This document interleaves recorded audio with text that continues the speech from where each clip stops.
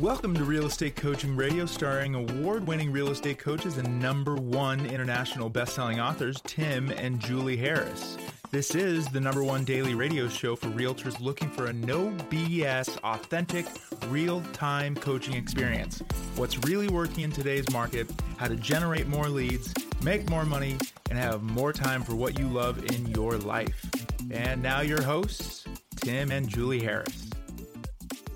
3, 2, 1, and we are back, and this is day 2 of your top 10 real estate lead and business models rated. So what we're doing this week, and yesterday was obviously day 1, this being day 2, that should be obvious, is we're going through and rating and reviewing and comparing and contrasting all the top 10 most common real estate business models.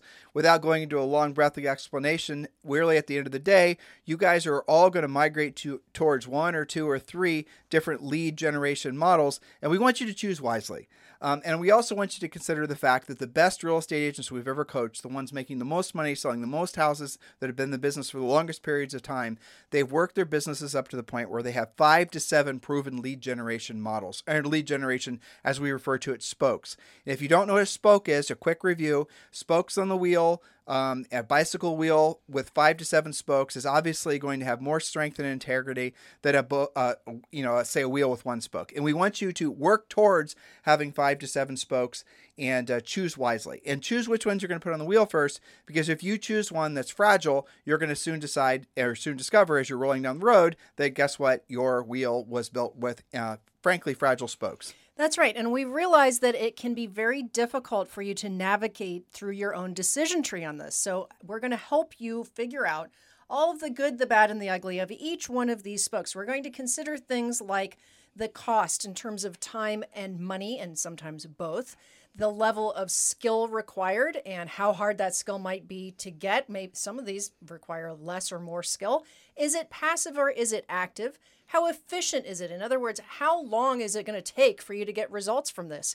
So we're going to apply all of those things to each of these different sources, or as we call them, spokes. Yesterday, we talked about geographic farming. We talked about probate attorneys and divorce attorneys. And I think today you wanted to talk about NOD, which stands for Notice of Default, as well as distressed property, which encompasses short sales and REOs as well. Okay, so let's talk about that. Now, again, Julie just said it, but I'm going to repeat it. Some of you, frankly, if you've been in the business for 15 years or less, you've never really had to worry about notice of defaults or distressed real estate.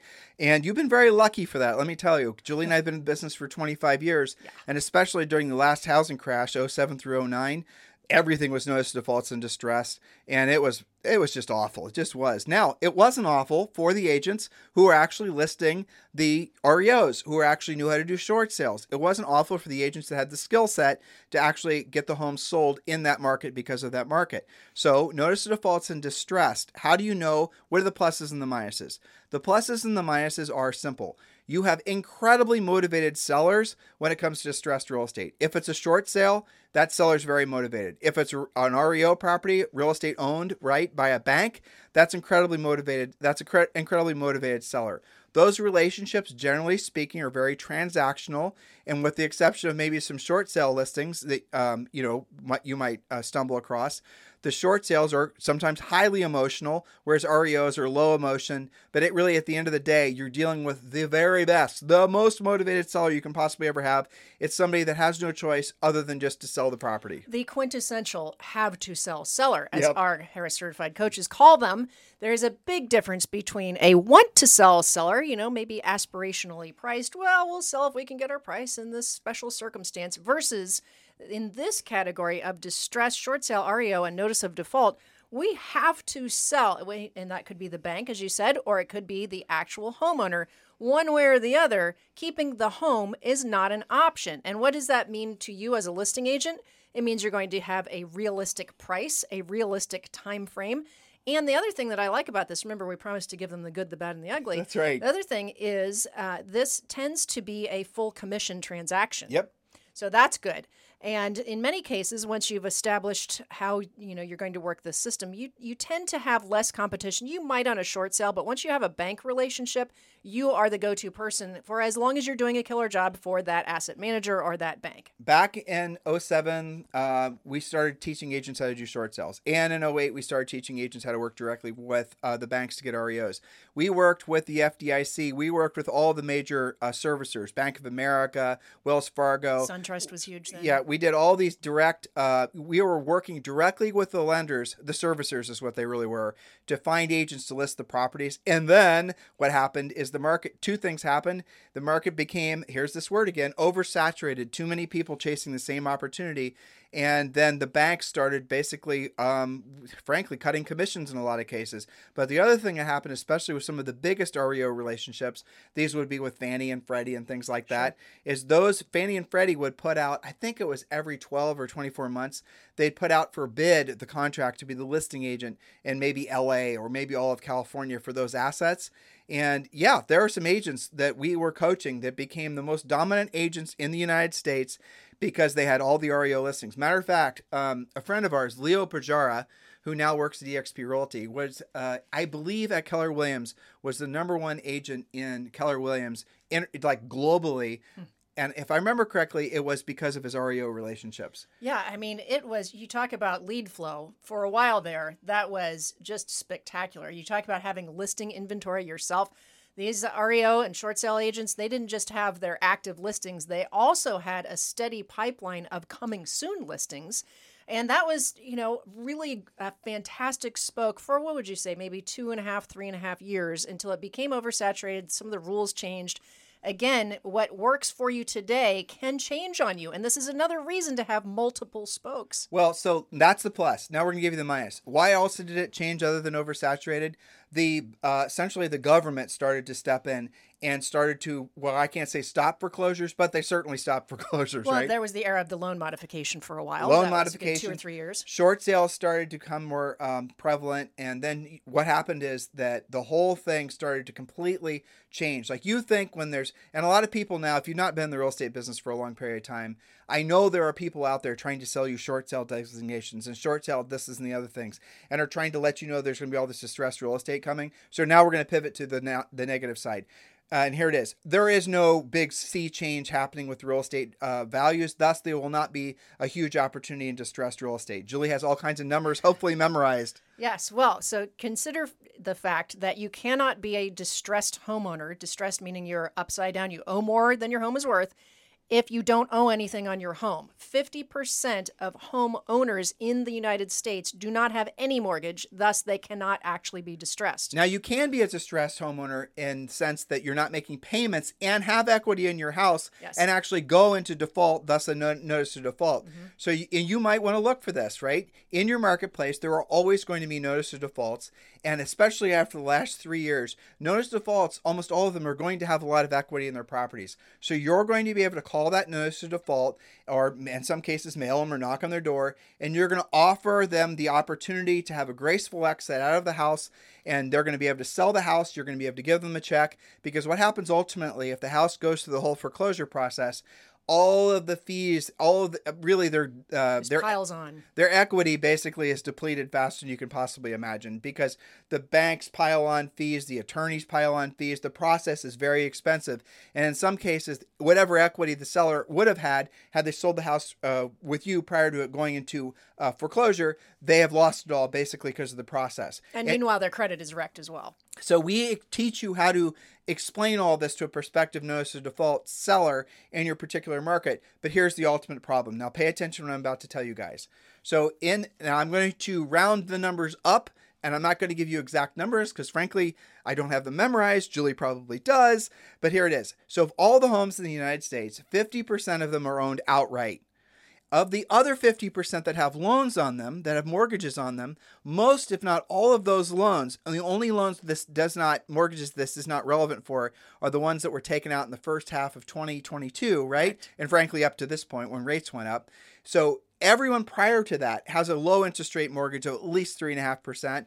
But even if you had a higher rate mortgage, you're going to have inflation, which will have increased the value of your home, meaning that you have equity in your house. So your worst case scenario is you put 10% down, you bought the first half of 2022, the values dropped a little bit in your particular market. I'm thinking about you, San Francisco, and all these other things. And you might be even with what the house is. You owe what the house is worth. Well, wait a year, you'll be fine. Mm-hmm. But here's the real punchline where there's not going to be a big opportunity with distressed real estate, because of the homes with a mortgage that, remember, 50% are owned outright. The other 50% have on average a 50% equity in the properties. Yes, that's right. So the possibility of actually owing more than your home is worth, that will only have happened if somebody just very recently refinanced and pulled a whole bunch of equity out. And even then, all you have to do is wait, 6 months, and they're already not upside down anymore. Now, the people that are trying to sell you into the belief that there's a big sea change happening, there's going to be a lot of distressed real estate. They're calling it a forbearance crisis. They didn't sell real estate they're either, I don't know, I mean, I'm wanting to bite my tongue and not use the actual words I'm thinking.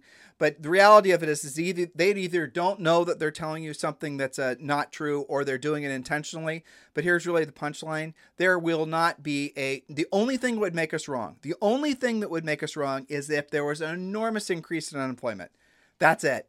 And then if that were to happen and a whole bunch of homes were to come for sale, then you'd see potentially people racing for the exits, and you could see a distressed market in a very small environment. So if you're living in some sort of, isolated rural type community where they're making widgets, and all of a sudden the widget company is relocated to a different part of the world, and there's a whole bunch of homeowners there, and Julie and I experienced this when we were selling real estate, you're going to see that particular market become depressed, and there's going to be, distressed real estate in that area where maybe, 15 minutes away, there is no distressed real estate. Little micro pockets. But even then, remember, the banks are probably going to be willing to give you a forbearance for at least 6 months, maybe 12 months, maybe even 18 months for you to get your act back together, either sell the house, relocate, get another job, get a second job, your spouse gets a job. That's very, very different. All of these factors. So I think what you were trying to avoid sounding direct about was that if somebody says and hangs their hat on this, forbearances are going to crash, and, the housing market's going to hit the fan because the prices went up, they are ignorant of the statistics. That's what I would say. They're ignorant of the facts. They're either ignorant, or they're choosing not to tell you the truth for the sake of trying to sell you their widget. That's what I'm trying to say. Right. Because the circumstances are very different. Credit is very high. Equity is very high. Interest rates were very low. Employment, it's not hard to go out and get a job right now. So if that were to happen and we have a massive amount of unemployment, the banks are going to step in, the government's going to have programs, and the possibility of it all just hitting the fan one day, like it really did back in 2007 and 8, none of those factors are actually at play right now. So here's the punchline to this. Yes, notice of defaults can happen because somebody can lose their job, stop making their payment, even if the house is paid off. That is in your market. At a small percentage, that can happen. She misspoke slightly. Notice default can happen if your house is paid off, but you can roll into a property tax situation. Right. But you guys or understood. other liens. There's tax liens. Right. There's So like even that. in a really strong seller's market, you're still going to see the occasional notice default or the occasional foreclosure, right? But very occasional. It is such a tiny. Julie? What percent of all mortgages are in default? We're actually at an all-time low, and I check this just about every 30 days. It is less than 1% of mortgages in the United States. So you have a decision to make.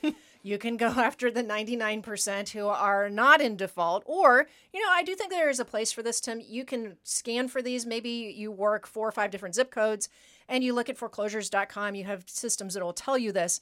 And now and then, maybe to supplement your listing inventory or to find a particular type of home for your buyer that might not be in the MLS yet, I think that there's a place for that to just supplement and have the skill to be able to help somebody like that.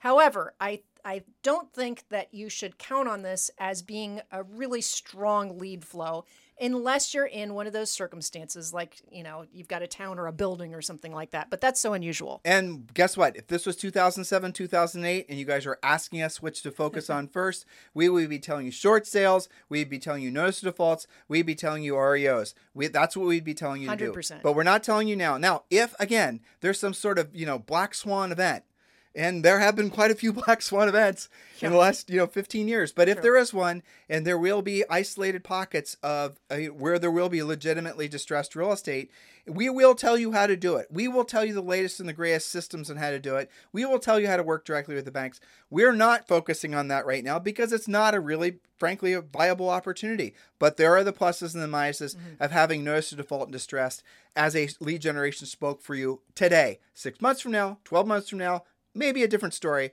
but it's not very viable today. Next spoke. Now, this next spoke we really like, and I'll tell you the reason we really like it is because so many people don't understand how to make the most of it. And again, if you're choosing for a next spoke to put, essentially to build your lead generation wheel, open houses. Yes, and we just absolutely love open houses, as do the coaches. Why? Because we coach you to do an open house system. Now, there's a very distinct difference between what some agents will say, well, I tried an open house. I sat an open house. That drives me crazy. I sat an open house. Okay, so that means you did absolutely nothing. So you didn't get any results. Versus having a systematic approach. We have a multi-stage approach that will give you absolutely predictable, duplicatable, not just buyer leads, but also listing leads. And the more expensive home, so one of the points that the coaches drive home is the house you choose is really important. The more expensive it is and the easier it is to access, popular neighborhoods, the more likely it is that your open house attendees will not just be looking to buy in that neighborhood, but also come to you with a listing to sell in the neighborhood that moves up or moves in. So this, our coaching clients report all the time that when they follow the system isn't hard to learn and it's not expensive. It's low skill. Open houses are low skill. Open houses are free.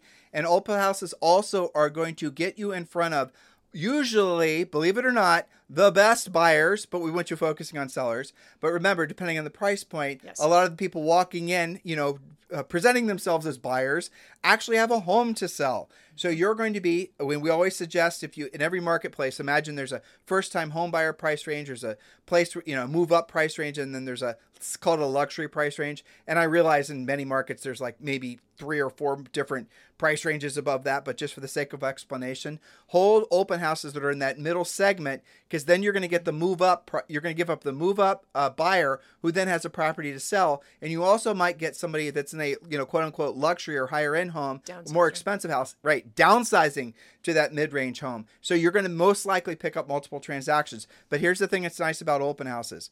Unlike, say, for example, some of the other lead sources we're going to tell you about, open houses, again, generally speaking, are going to get you the best quality leads. I know that sounds strange. Tim, how can that possibly be true? These are just, Bob and Susan driving by on their way to Walmart. Well, there's quite a few looky-loos. You're going to get a lot of that for sure. Sure. But what happens is people start their searches online with internet leads. Generally speaking, nowadays, like back, some of you have been in the business for as long as we have, decades ago, it would be newspapers. It would be things that would be home magazines and things like that. And I know a lot of the country still has home magazines, which is funny, right? So yeah, you're going to start your search there, and then you're going to then focus in on a particular city, then maybe a particular neighborhood, then school district maybe. Exactly. So what happens is that people will sift and sort, and they'll drill down even more and more and more until they decide what particular little geographic area they want to live. And then maybe they're even going to decide what neighborhood, and then maybe they're going to decide what streets.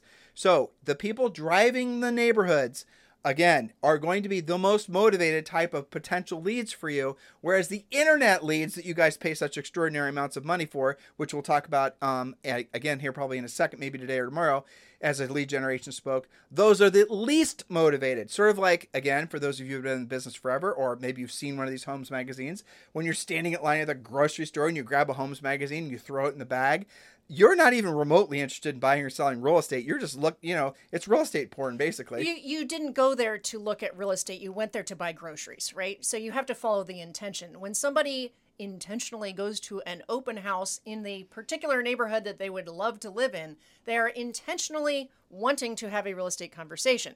Now, there is a certain percentage that, they're just house connoisseurs. They're looking for decorating ideas. But that's not all of them. And if you have held opens before and you either have not gotten anybody to attend or you have not gotten good results, it's because you're missing key parts of the open house system. Yep. Such as, I'm not going to go through all of them. That's what coaching is for. Such as following up on the same evening using an open house follow-up script instead of sitting on those leads or assuming, well, they'll just call me if they're ready. That right there is the biggest sin, right? Whether you guys become coaching clients or not, remember Julie just told you that. Absolutely, positively, call those people back. Julie says the evening, but you got to call every single person back. Of course, you're going to need to know how to get their phone numbers and their names, which we teach you to do in the system. But this is what most of you are taught to do. Put them in a CRM and drip on them. Drip. No, do not drip on them. I'm going to give you guys a little, we actually should add a spoke. I'm going to do a spoke. Okay. I just thought of another one. Sure. Okay, so there it is. That's open houses. Big advocates of them. What's the downside of doing open houses? I can't think of one. I mean, you're going to spend some time, but I wouldn't even call that a downside because, again, we have an example of, we were talking yesterday about one contact, multiple opportunities with the attorneys. Well, this is one event, your open house for 2 or 3 hours. Multiple opportunities, you're going to meet lots of people. And the other reason we like this as coaches is because it builds your skill. You get used to actually talking to people, having real estate conversations, using your lead follow-up scripts, using your pre-qualification scripts. So I don't think there is a downside. I guess if you chose the wrong house, you tried to hold something open that was up a hill with a twisty road behind a gate where you had to talk to the HOA president on a sunny afternoon. There's a bunch of mean dogs. And there were Rottweilers in the front lawn and, maybe, but that was on you for picking the wrong house. So aside from those simple mistakes that we cure you of in coaching, I really don't see that there's a downside. And, you and I did countless transactions from open houses. Our coaches certainly have. That's why they are qualified to coach you on this. And certainly our coaching clients are really, really good at this. I love open houses because it puts agents in direct contact, belly to belly, voice to voice with humans. And yes. I love it because it's good for a new agent. It's good for a seasoned veteran agent. Mm-hmm. If you're a super high-end luxury agent and you're saying, Tim, I'm too high employed to do open houses. I'm too busy. Sunday's my day for tennis or golf. Well, then that's fine because guess what? You're going to have some other agent that's going to come to your market that's going to start doing open houses and get those potential leads and get those potential relationships. Sellers love to see agents making an effort, especially in a market like this. Some of you have become complacent, lazy, arrogant even, believing that the business is just going to come to you because it always has. Now the market's changed. Now sellers are going to become more particular. And if they see somebody in your particular area, I'm speaking to you, high-end agent, and they're hustling, they're doing the opens, they're following our system.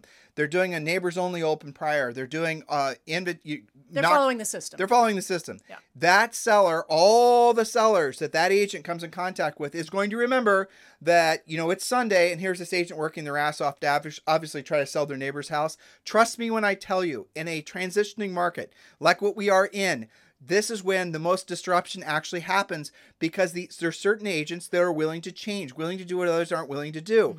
Mm-hmm. There's so much technological, everyone talks about, the new chat AI and all these different technologies that are basically going to become very prolific in the marketplace in the forms of all business. Your disruptive technology is always going to be your willingness to have direct face-to-face contact and conversations with other humans. That is what's going to give you the competitive advantage because the other ideas everyone's going to rush to because their perception that these other ideas are easy and more passive. So there it is. Open houses are big advocates of that. Julie, let's do one more. Okay, you choose. For today. So there's another potential spoke, and I don't think you and I came up with any other than if you choose the wrong house. Right. We think, yeah. So by the way, open house system, we talked about that a bunch of times. Obviously, you guys get that when you join Premier Coaching. Just text the word Premier to 47372 or go to premiercoaching.com. Text the word Premier to 47372 or go to, premiercoaching.com. Remember, in texting, message and data rates may apply. You can join completely for free, no delay. Okay, now I want to talk about another one that wasn't on our list. Are you talking about dripping? I'm talking about dripping. Okay. Now listen, I am going to be 53 this year. And let me tell you, I do not want to drip. No, dripping is not generally a good thing. Dripping is something that is a side effect of potentially taking some sort of drug. It's one of those small print things. Or perhaps you should be taking some kind of drug. Hopefully you guys are saying ew and laughing along with us. Okay, so here's the reality. CRMs, dripping, building big databases, and building funnels and all of that type of thing. Now, we're going to really drill it on this. Well, let's explain it a little bit more. So you generate a lead, and let's say you generate it from your open house. Let's say you generate it from pay-per-click. Let's say you generate it from AdWords. You generate it from YouTube. You generate some sort of lead. The lead then gets entered into your CRM. Your CRM is then going to drip on them, send them, it could be videos, it could be textual emails, it could be hopefully not SMSs unless you're doing it legally. A newsletter maybe. Right. So you're going to start sending them in almost always a digital format content. We talked yesterday about geographic farming and things like that. Some of you have used geographic farming with great results because what you did is you mailed, say, for example, not a postcard, but a newsletter. Again, in certain markets that works really well. But when it comes to CRMs and drip campaigns, I'll give you the punchline. There has been tons of research, not done by Julie and I. We only know anecdotal research from what our coaching clients have told us. But from what other people have researched, long-term drip campaigns have an incredibly low probability of success, less than 1%. And the problem is a lot of you are being told, the second you get your license, buy a CRM. Well, that's expensive. Then you're being told to spend a lot of time tweaking your CRM and getting the CRM to work. And then what are you supposed to do? You're supposed to cram as many leads into that CRM as possible, get your drip campaigns dripping on them endlessly, and then occasionally one of them they're going to raise their hand and say, yes, I'd like to do a real estate transaction. I want you to be very clear. Conceptually, I love that idea. Don't passive. You? And it's, other than buying this, doing your CRM spend, it's not super expensive. It's definitely passive. You're absolutely not going to get any rejection from it. You just have to wait. Yeah. Okay. So let's run both sides of it. It is passive. You can set up the system to generate dozens, if not thousands of leads that go into your drip campaign. Statistically, numerically speaking, a certain percent of those people are going to want to do a real estate transaction, and a certain percent of those people are going to respond to one of your drip campaigns, and they are going to possibly do a real estate transaction with you. All those things are true. And again, a nice thing about a drip campaign is that it is something that you can mostly set and forget. Once you've got good lead capture pages and funnels put in place, once you get all those feeding correctly to a CRM, yes, hypothetically, that's really going to work.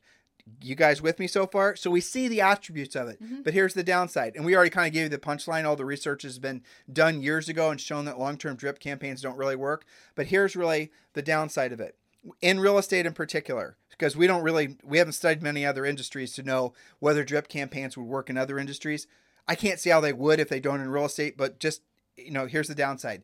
That buyer or that seller, or that agent, that person that's in your drip campaign, they are not just in your drip campaign, they're in many other drip campaigns. Right? And what makes you think that they're going to even open, read, or even, or even receive? Some of you are saying, well, Tim, I can log into my CRM and I can see who opened it. I can read it, who viewed it, how much time they spent on it. Call them. Right. Call them. Stop looking and being proud of yourself because you think that person, I'm looking at this person and they're spending more and more time looking at the new listings I'm sending to them. Why the hell haven't you called them? Yeah, that's not a contact. Looking at it is not a contact. What you're actually doing is you're providing potential houses for a buyer to buy, and that buyer is working with another realtor. If they're even qualified.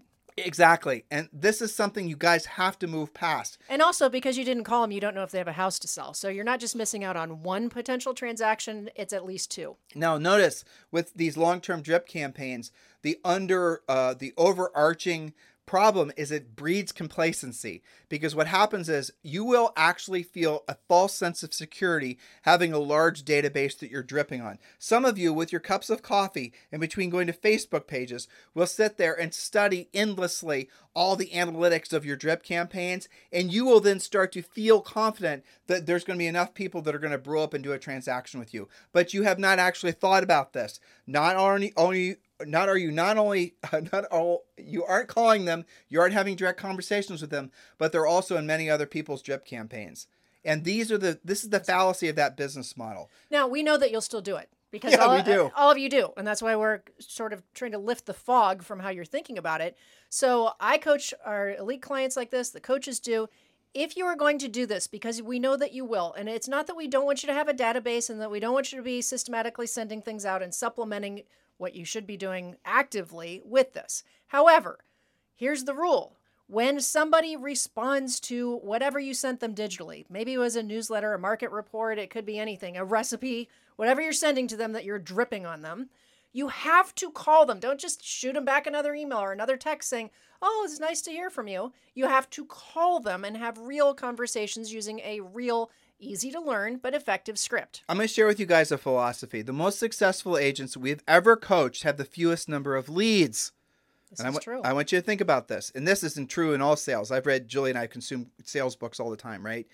The goal is not to have a crap ton of leads. The goal is to have very, very, very few leads, but those are incredibly motivated leads. And if you're just putting people in a drip campaign, I promise you, for every 100 that you put in there, there are probably 2 or 3 that are rockstar leads, but you aren't working with them because you're dripping on them and you're not calling them, and you think your drip campaign is going to be so compelling that they're going to want to do business with you. Your job when you get a new lead is to call that lead, call the lead, and then you're to pre-qualify the lead. You're to go ask them tough questions that will result in them either deciding to work with you, setting an appointment with you, or you're going to determine that they're not motivated enough to want to work with you, and you're going to throw the fish back into the water, right? You are not going to try to make an unmotivated person into a motivated person. You're not going to try to drip on them. There's no script for that, by the way. There is no script for that, right? So your job is to go through leads quickly, ask them questions to qualify them for financial ability and for the motivation, and then to set an appointment. It is not to get gobs and gobs of thousands and thousands of leads. Well, see, that's part of the problem is that they think of them as leads, right? Mm-hmm. So the strategy is not, as you said, our most successful coaching clients don't have oodles and oodles of leads. They have pure leads, smaller lists of people they're actually working with. So part of this, and this is, again, why we have coaching, is to define what a lead actually is. Most of your database is just a contact. It's just a number. Do they think of themselves as a real estate lead? Or did you just run into them at Starbucks, copy down the information and stuff them into your CRM, hoping that someday they're going to do business with you? If they don't think of themselves as a lead, you shouldn't be calling them a lead. Do you guys understanding what we're focusing on here? There is a place for all of this stuff. And we do know you're going to do it. Most of you join real estate brokerages and they give you a CRM. Well, if they're going to give you one, you don't have to pay for it. You might as well use it, right? Mm-hmm. Just do not believe that it's actually going to generate business for you, because statistically, the numbers are so damn tiny, it just doesn't even matter. It's not something you should be focusing on. Remember, we started the show yesterday and we said, we are assuming that you do not have an endless amount of time to make money and help people, and you are then going to want to focus in on things that are going to get you paid the quickest. Well, hopefully you're understanding that long-term anything isn't going to do it. Dripping is not good. Dripping is not good, right? Now, we're going to pick up tomorrow where we left off today. So today we talked about, what did we talk about today? Geographic farming. Yes. We did that today or yesterday? We talked about open houses, and I think we talked about distress too. We talked about it a lot today. Hope you guys were taking notes. Right. So again, you're choosing which spokes you're going to put on your wheel and which order you're going to put on them. We're giving you on your wheel, we're giving you the pluses and minuses of each of these lead generation methods. You have to decide. And again, it's not a one size fits all approach. When you sign up for our coaching, we're not just going to tell you to do this and tell you to do this. We're going to suggest that these are the orders in which you should be adding the spokes, because these are the things that are going to get you the most results the quickest. But we're also going to tell you how much effort it's going to take and if any expenditure is required. Mm-hmm. We're not focusing on specific little ideas. We're focusing on overarching business models that a lot of you guys are following. And we're going to start moving towards the more common ones, I think probably tomorrow, which is going to be your centers of influence and past clients, your by referral and things like that. So that's what we're going to lead into tomorrow on tomorrow's show. Thank you for continuing to make this the number one listen to daily podcast for real estate professionals in at least the United States. Please do subscribe if you're on YouTube. Please do like, or what do you do on iTunes? You know what? Give us a 5-star review on iTunes. 5-star review. There exactly. And become a coaching member. You know, we refer to all of these things like the open house system and some scripts. None of this is difficult, but you make it more difficult the longer you wait. So become a coaching client. Just text the word Premier to 47372 or simply go to premiercoaching.com so that we can see you immediately and strap some rocket boosters to your career and make things a lot easier for you. And remember, when you text the word Premier to 47372 or you go to premiercoaching.com, you can join Premier Coaching for free. And yes, that does include a daily semi-private coaching call. You know this is something you should all be doing, so take action on this now. Remember, when texting, message and data rates may apply. We'll talk with you on the show tomorrow. This podcast is a part of the C-Suite Radio Network. For more top business podcasts, visit c-suiteradio.com.